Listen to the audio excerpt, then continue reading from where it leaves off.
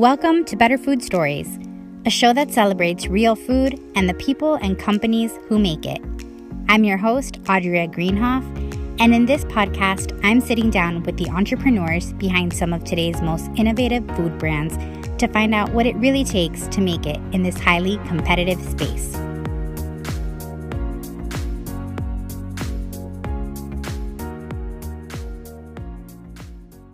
Hey everyone, welcome back to another episode of the Better Food Stories podcast. I am your host, Audrey Greenhoff.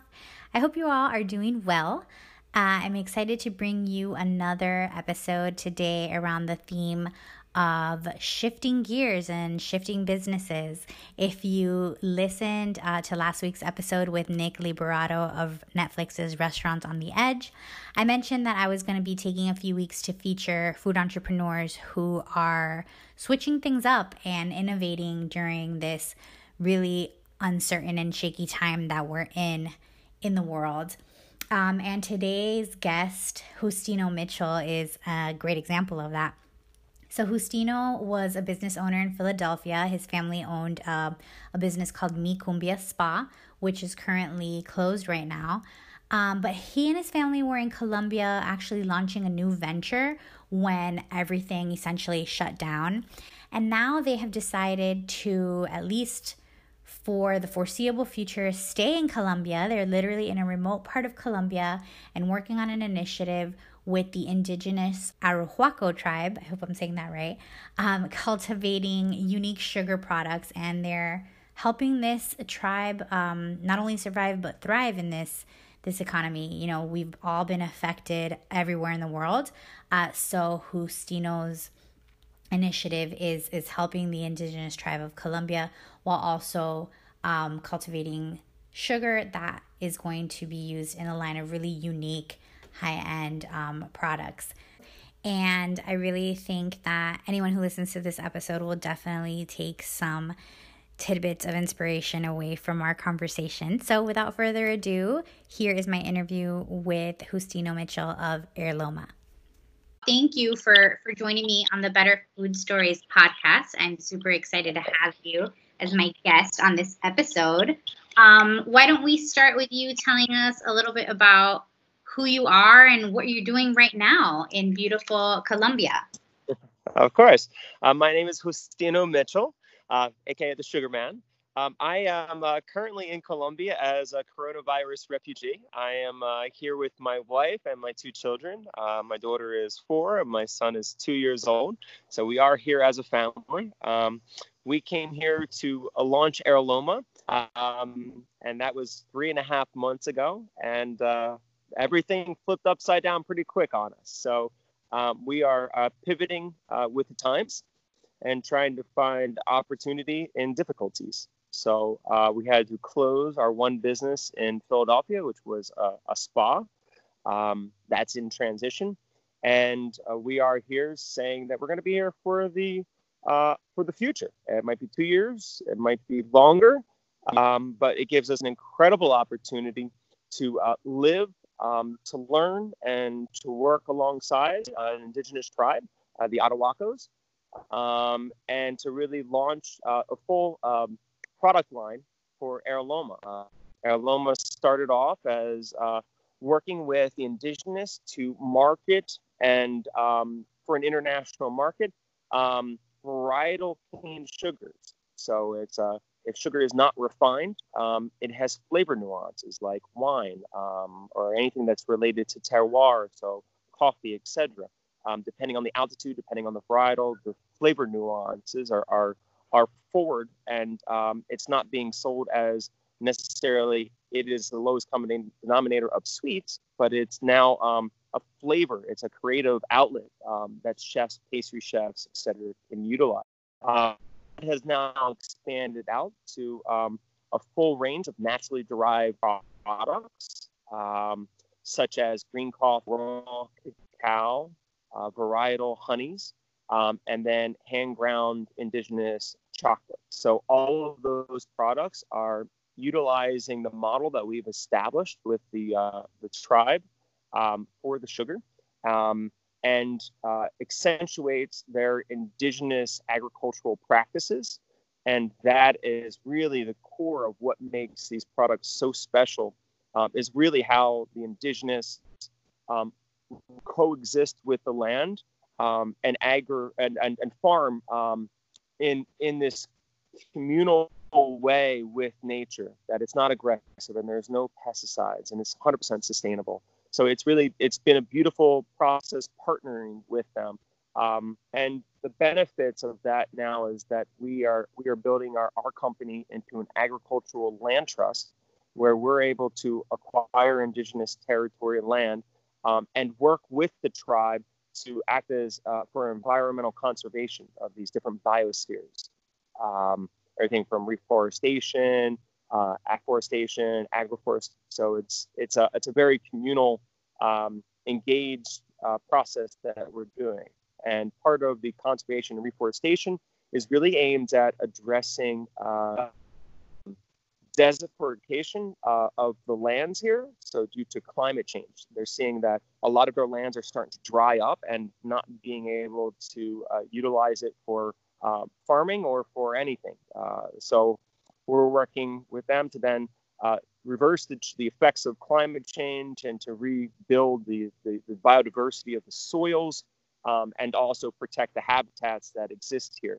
That's fantastic. So, was this the initial reason traveling to Colombia to start this initiative, or did this happen, while you were sort of idle there waiting to come back to the States? This is a project I've been working on for about 8 years. It's been a long-term project of mine, in exporting Colombian sugar, but also to launch the idea of specialty cane sugars, that sugar's time has come, like coffee that was a commodity product not too long ago, salt, which now you have Himalayan salts and smoked salts and habanero salts, and that even cacao and chocolates. So it was through my research and my networking in Colombia. Side note, my wife is Colombian, and I've been here to see her family, which is sort of my introduction to it all. My true excitement and passion was going like, it's time for varietal cane sugars, and ancient cane sugars to really to be spotlighted.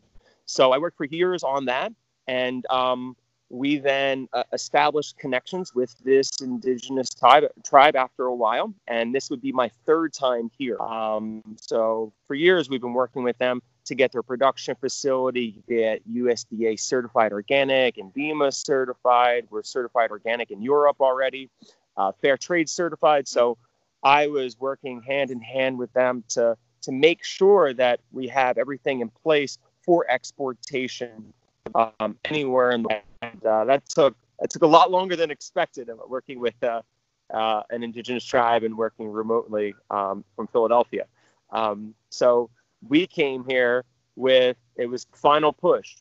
We came here because everything was in place, and I was going to oversee the final packaging line that we had, so that we would be here to usher out our first 22 tons of sugar that was going to, and then Corona kind of kicked in somewhere there, and that's where our pivot exists. I'm sure it definitely, kind of expedited the process of it all. From a business standpoint, it's rather interesting. Being an American company working out of Philadelphia and with the tribe, I had the perspective that I could get sugar to the States and I could kind of ship out in the States, and that would be my market. Now that I'm here, it's changed everything on that end. So we already have like 6 employees in Colombia that I never would have imagined having before. We are marketing towards the Colombian market. I'm getting leads now in Russia to sell them 5 tons of sugar. Australia's contacting me now. We're in communication with a pastry chef in France, and with the States. So by being here, I'm able to now look at, from being on the farm where things are being made and being in partnership, I can have a much broader sense of what we can do and where we can go. And it expands out my product lines beyond just sugar to green coffee, cacao, honey, and hand ground chocolates. So it's in one way, it's, you know, it is a challenging time. Another thing is that it put me here, which presented a whole world of opportunities. Absolutely. Yeah. So it's a whole different audience that you were introduced to, a whole line of different products. That's really cool. Tell me about, you mentioned that your wife is Colombian, and, you know, that was sort of your introduction to this environment and this opportunity. Talk to me about your introduction to this cane sugar and what made you excited about possibly creating a business out of it. It gets me excited. My family is Cuban, so I'm Excellent. familiar with the cane sugar. Yeah. My first experience with it was, you know, let me start. So I'm a self-titled coffee enthusiast. I'm really into it. I go to all the conventions. I love the nuances. I love the single origin stories. I love it all. I love the equipment, the process. So I'm really fascinated by it. But I still always really enjoyed a little bit of sugar on some of the coffees, right? Not all of them, but some of them. And when I went to Colombia, a typical Colombian style coffee, like they don't even offer it black. You know, it's like they serve it with this handmade sugar. And we were in the coffee region, and knowing that almost all A and B grade coffees are exported, your typical coffee is like a C grade or instant. Most of it's actually just instant.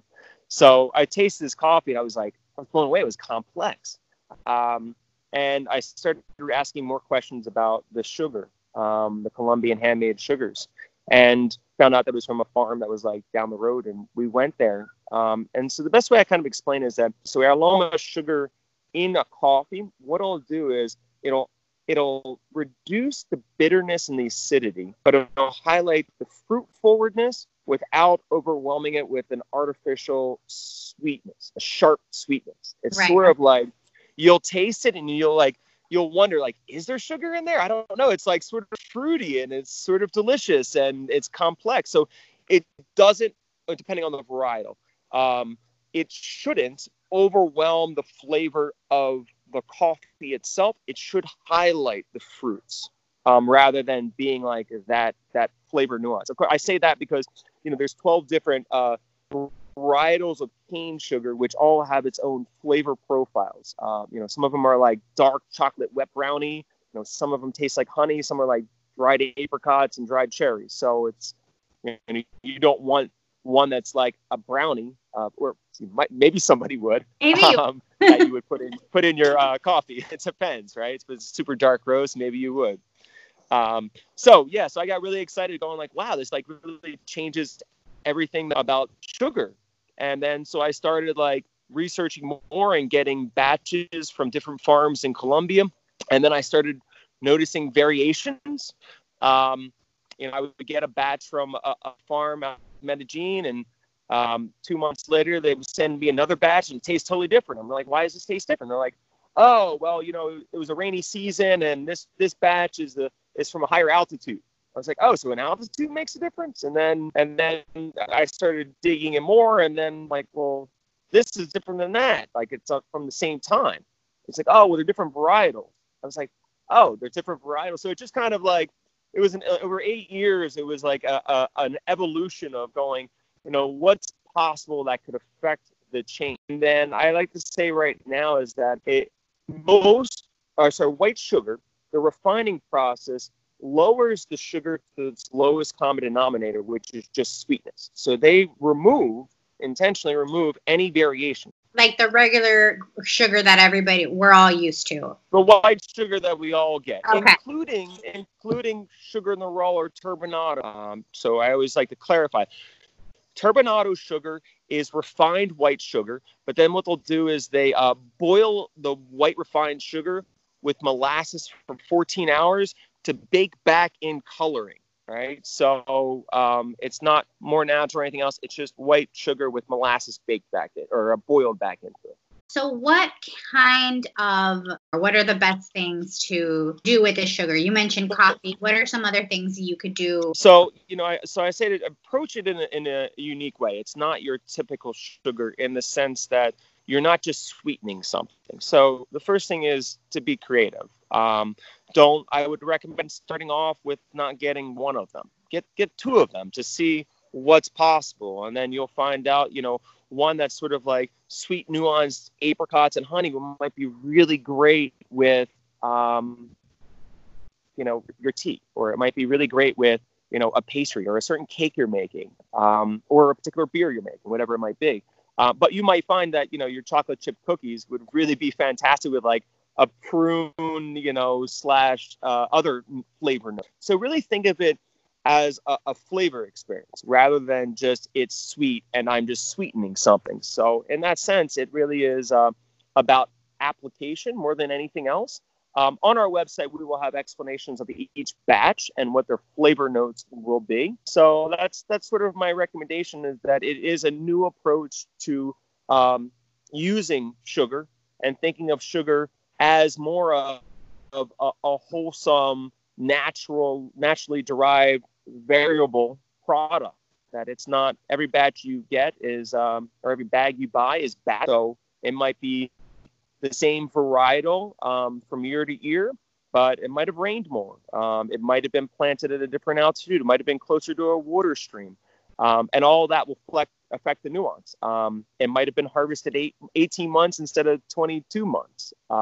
So with all that being said, we like to celebrate that variation rather than saying like, how do we structure it in a way so it's always the same? This is a natural product that has natural variations, and how do we celebrate that rather than getting in the way of that? And that's also a very indigenous approach to agriculture as well. So Erloma's ideas and the Atahualco's indigenous tribes' ideas are in sync with that sort of idea. That's really cool. And the way that you describe it really does feel like what you hear about wine, right? Like the altitude, the rain, the how much sunlight, the soil. It's really interesting that it's almost like the wine process, that it has such variation in the taste.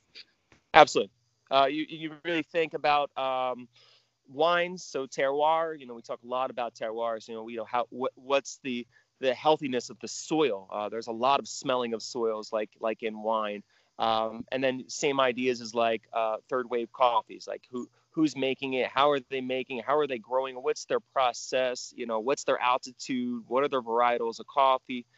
All that nuance really does matter, and it is the foundation of direct trade that has impact, right? So there's no middleman. There's literally, we are here, we are on the land, and a distillery, or you, a pastry chef in New York, are buying directly from the tribe. Every sale goes back to supporting the indigenous in all their afforestation and conservation efforts too. Yeah, and I would love to learn a little bit more about that. Tell me about, now that you have been in this region for some time, what do you wish more people knew about this part of the world? And how is that tying back into your mission of this venture? Yeah, that's a great question. So much. I have changed significantly over the last few months of being here. So I'm just excited to be here, for an extended period of time, and how that's going to impact me. As I mentioned, it is a World Biosphere Reserve, and that is at risk. It's a huge indigenous territory that is completely remote, and is except for large scale climate change, it's unaffected by people coming in and fertilizers and pesticides and chemicals. It is an incredible biodiverse environment. Coming from Philadelphia, you look in the woods and you see a certain range of vegetation, or a certain range of insects, or even bees. It's just mind-boggling looking at one little section of ground and the amount of biodiversity that's there. Every 2 days, I see a different frog that I didn't see the day before. So it is genuinely, a rich biodiversity that just has so much. And then on top of that, the indigenous really consider it or consider themselves gatekeepers of biodiversities and the guardians of the Sierra Nevadas, and they take that they take that as their life mission, and it's beautiful with how they exist in a spiritual way, but also in their daily life about how to live with nature rather than controlling it, rather than trying to kill something. It really is. It's very impactful. And they go with the idea of giving more than you take, right? So there's being grateful for the land, but if I take a fruit, I probably should plant the seed, right? So therefore, 5 trees might grow from me eating one fruit. So if you just take and take and take, everything will die. But if you somehow, with everything that you take and everything you do, you give something else back to nature to enable it to flourish, everything stays in balance. And even like they don't cut down a tree, they don't cut anything unless they ask for permission first. And sometimes we're like, oh, we're gonna harvest something. They're like, no, we can't harvest. It wasn't the right time. What we're gonna do instead today is we're gonna go plant mango trees. So there's this beautiful balance. And even when you talk about like agricultural stuff that happens, modern agricultural practices are about, you have a plot of land and you're going to plant what it is you need to plant on it, and you clear everything else off of it, and then you have to use fertilizers to keep the biodiversity of the soil healthy, and then you need to use fertilizer because there's no diversity in like insects. So if you have an insect that's eating your corn, you don't have another insect that will eat that insect because you killed everything else off. So their approach is radically different, where they're not tearing anything down. They're going, okay, we're going to plant 4 in this region or 5 plants in this region because this region supports that product. It supports coffee trees, where the other altitude does not. But we're going to put some, banana trees there, and the other area is great for cacao. But rather than clearing it, they'll just put it into a bio-rich environment that's like woods or a cliff of a mountainside or something. So it just is a really amazing connection with nature and what is sustainable and what is not. And I really think that we have so much to learn from the way that they minimize their impact. I was just talking to my wife last week, and we all of a sudden were amazed when we were in the kitchen, and I looked at our trash bag, and I looked at her, I said, is that the same trash bag we've had for like 3 weeks or a month? She's like, yes. So I was blown away. It was literally, it's a trash bag you get from like CVS, and it's like this big, and we had like this much trash in it. And it's just going like, everything we eat, like if you need food, we're planting, like you get things like nothing comes in plastic. There's no wrappers, there's no packaging, there's no Amazon. It's you by default are living with the land, on the land, and you have like no waste. And it's fascinating that we're living here, and we don't need a car, so we just walk up the mountains. I mean, you walk a lot more, so you could walk for an hour or 2, and that's normal just to get somewhere. But that's what everyone does. But your impact on the world is minimum, and hopefully, with their ideas that by the time we each pass away or die, that these plants that we put will be growing long after we're gone, and another generation will do more. So they take the idea that we're passing, we're guests. This is the planet, and we're just a temporary guest, and each of us will have a short lifespan in the lifespan of the plants and the earth and the air we breathe and all that. So it's putting all of our existence in perspective that we don't own Earth and we don't own the land. We're just a temporary custodian of it.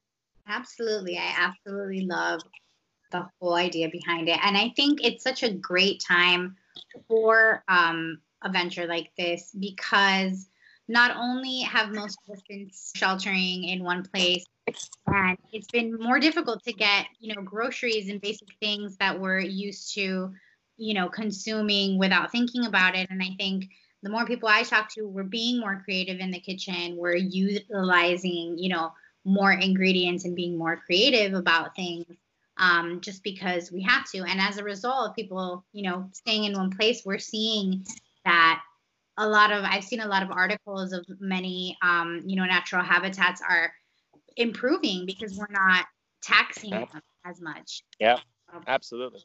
So I think it all ties into, what we're learning about just how much of an impact, almost in a negative way, our consumption has on nature. And also understanding that, our simple decisions have a larger impact. It's a simple decision of what sugar you decide to buy. Right? You can buy, a large multinational, which is, practicing crop burning and contributing to climate issues, or you can contribute to the well-being of an indigenous family, that's supporting the environment. So it's just it's it's conservation and it's food, but your decisions really do and can have the opportunity to make a significant impact. And on top of the impact, it's a better tasting food. The sugar nuances that we're getting comes down to their custodian sort of ideas on ancient seeds. They're very much on protecting the seeds, that it's not GMO, and that it takes time and energy, and you do taste the difference in nuance.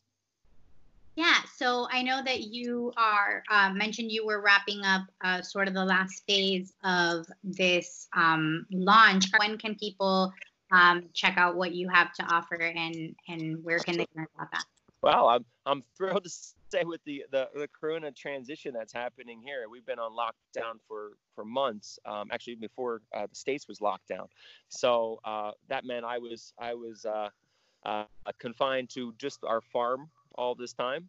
But things have just started easing up a little bit, especially since we are in a mountain that the indigenous territory has been shut off from the outside. So the indigenous are now starting to connect again. So that means that our sugar production is going to start next week. So we're doing some cleaning and prep of the facility. Outsiders can't get up here, but we can utilize everyone here to produce and get sugar out. So we're hoping that we'll produce. We're doing about 11 to 22 tons. That will be going to the States, and hopefully in the next 2 months it'll be on in the the East Coast. That will be available through our website in cases. We will also be selling that to distributors and getting onto Amazon, of course. So you'll be seeing that hopefully at grocery stores, etc., available in 3/4 pound bags for suppliers such as brewers, distillers, restaurants, chefs, etc. That will be available in kilo-pound bags. It'll be 4 kilos per case. The 3/4 pound bags are about 10 units per case. So we kept the cases small. So at home, you can buy a case from us directly, or you can go hopefully to a local grocery store or online grocer to purchase them. Awesome. That's really exciting. I can't wait to check you guys out once you're up and running. So I know that this is not your first entrepreneurial venture. You mentioned that you had a business back in Philadelphia. Excuse me. I'm interested in knowing, you said your business in Philadelphia is currently closed, as so many people in the States are experiencing, not even just in the States, everywhere.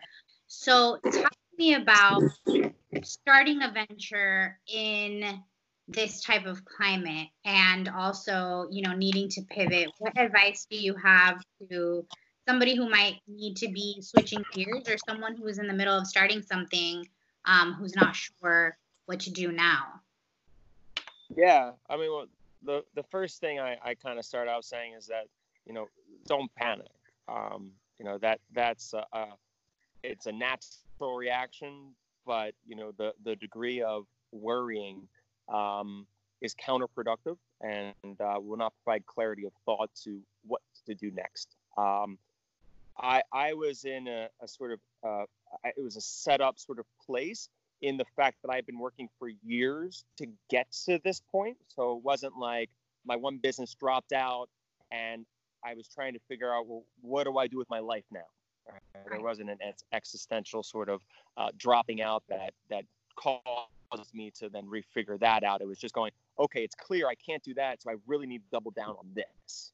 Mm-hmm. So for me, it was sort of, this is a sign I can do this, but I can't do that. My recommendation for somebody else is just say, okay, well, what pivots can I do at this point? What am I able to morph my model into? I always said with my other business is that, we are in a constant flux of evolution. And if we're not getting ourselves better and motivating ourselves to change our model all the time, then another business will do that for us and put us out of business by improving their model that's better than ours. So, this is a forced opportunity or a challenge for businesses where they really need to dig down and say, the model they have might have been great a few months ago, but it might not be now.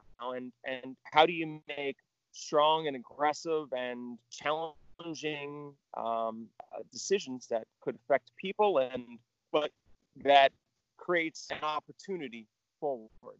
So it's challenging for everyone, and it always is and always will be in a business scenario, but that just staying strong in the idea that there is no negative, there's just opportunity, and it's just kind of what you do with it.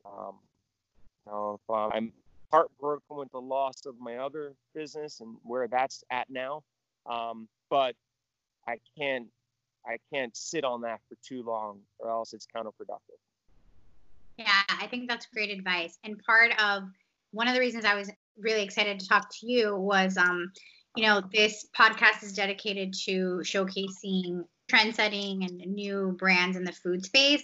Yeah. And I was hesitant, doing episodes during this time because I didn't really know where, this fit into the conversation because so many people are struggling. But I think like you said, there is opportunity everywhere. It's great to see people like yourself who are creating opportunities for new avenues and new initiatives. Yeah, I mean, it's really wild. In the States, I had 11 employees with my old business. And over the period of the last few months, I now have 8 employees with my new business. I'm looking to hire 3 more, or actually 5 more in the next few days. So we're putting all those positions out there right now. So it's just incredible, that sort of morphing of opportunity and what you need to do. And, some people lose something, but then you're able to blossom and make something else happen with it. So yeah, there's nothing negative. It's just how you think about it. Well, thank you so much for chatting with me. I've loved getting to know you and Heirlooma. Congratulations on this venture, and I'm excited to see where it goes. Before we wrap things up, I do sort of fun closing questions with all my guests. Are you up for that? Sure. Let's go. Okay. So number 1, what is the last movie or TV show that you watched? That's a funny one. So actually, I don't watch TV and I don't really watch movies. However, my daughter, I don't know where she even got it from. Here we are in Colombia with no TVs and parents that don't watch it. And she goes, I need to see The Incredibles, Poppy. So what was it? Like 4 days ago, I watched The Incredibles with my daughter and son and wife. And every day since then, she wakes up. It's like she opens her eyes in the morning, looks at me, and she goes, can we watch The Incredibles again today, Poppy? So, Incredibles. Oh, I love that. Number 2, if you could only eat 3 foods for the rest of your life, what would they be? Well, based on where I'm at, I will tell you, guanabana is just delicious. Most people have not had it. I guess if you're from Colombia, you know exactly what I'm talking about. It's a big prickly fruit and it's huge, but it just has flavor. It's just exciting. Every bite is an exciting, delicious fruit. There's so many fruits here that every one of them tastes unlike anything I can explain. So I'll classify that as Colombian fruits, number one. um, Now that I'm here, it's a different sort of answer to that. In America, we have access to everything. What do you want to eat tonight? You go by nationalities. Like, all right, let's do Indian tonight, Mexican for lunch, and sushi for dinner. So you're sort of all over the plate on that stuff. My world is not like that anymore. So it's all about soups. Every meal is soups, rice and beans. But I would say I could not eat any of it if it wasn't for limes. Literally, limes go on everything, and lime is delicious. So try lime on anything and everything, and I am down with lime. Lime mixed in with like some varietal honey, even like that's great on like beets. Lime. So fruits, limes, and then we have an herb garden. So I could not live without my herb garden. We have all sorts of stuff that I don't even know the names of, but the herb garden makes a simple rice dish delicious. I love it. Number 3, where is your favorite place that you have ever traveled to? I'm there. You're there already. I love it. Sierra Nevadas de Santa Marta Mountains with the Arhuaco Indigenous tribe. And I'm fortunate enough to live here. It's pretty cool, and fortunate enough to be with my family while I live here. Love it. And number 4, what's one thing most people would never guess about you? I'm not a really big fan of getting my hands wet. Okay. Just a thing. My birth name is Justin. Some people know that. Some people don't know that. I changed my name about 3 years ago maybe. And I own Justino.com. So what's cool? Super cool. I love that. Well, Justino, thank you so much for taking the time to chat with me. Where can people learn more about you and Heirlooma? So Instagram. We're incredibly active with our stories and also with our posts. You can follow everything that we're doing on a daily basis. So we're actively participating there. So please follow us. Heirlooma, simple, HEIRLOMA, which is a variation of heirloom or heirloom strains. So Heirlooma, we're on Twitter as well. We have a YouTube channel now with Heirlooma. And then, of course, our website. You can go on there. You can learn a little bit more about the cane sugars for the time being. And then that will be actively converted into an e-com site for all orders going forward. And that's just heirlooma.com.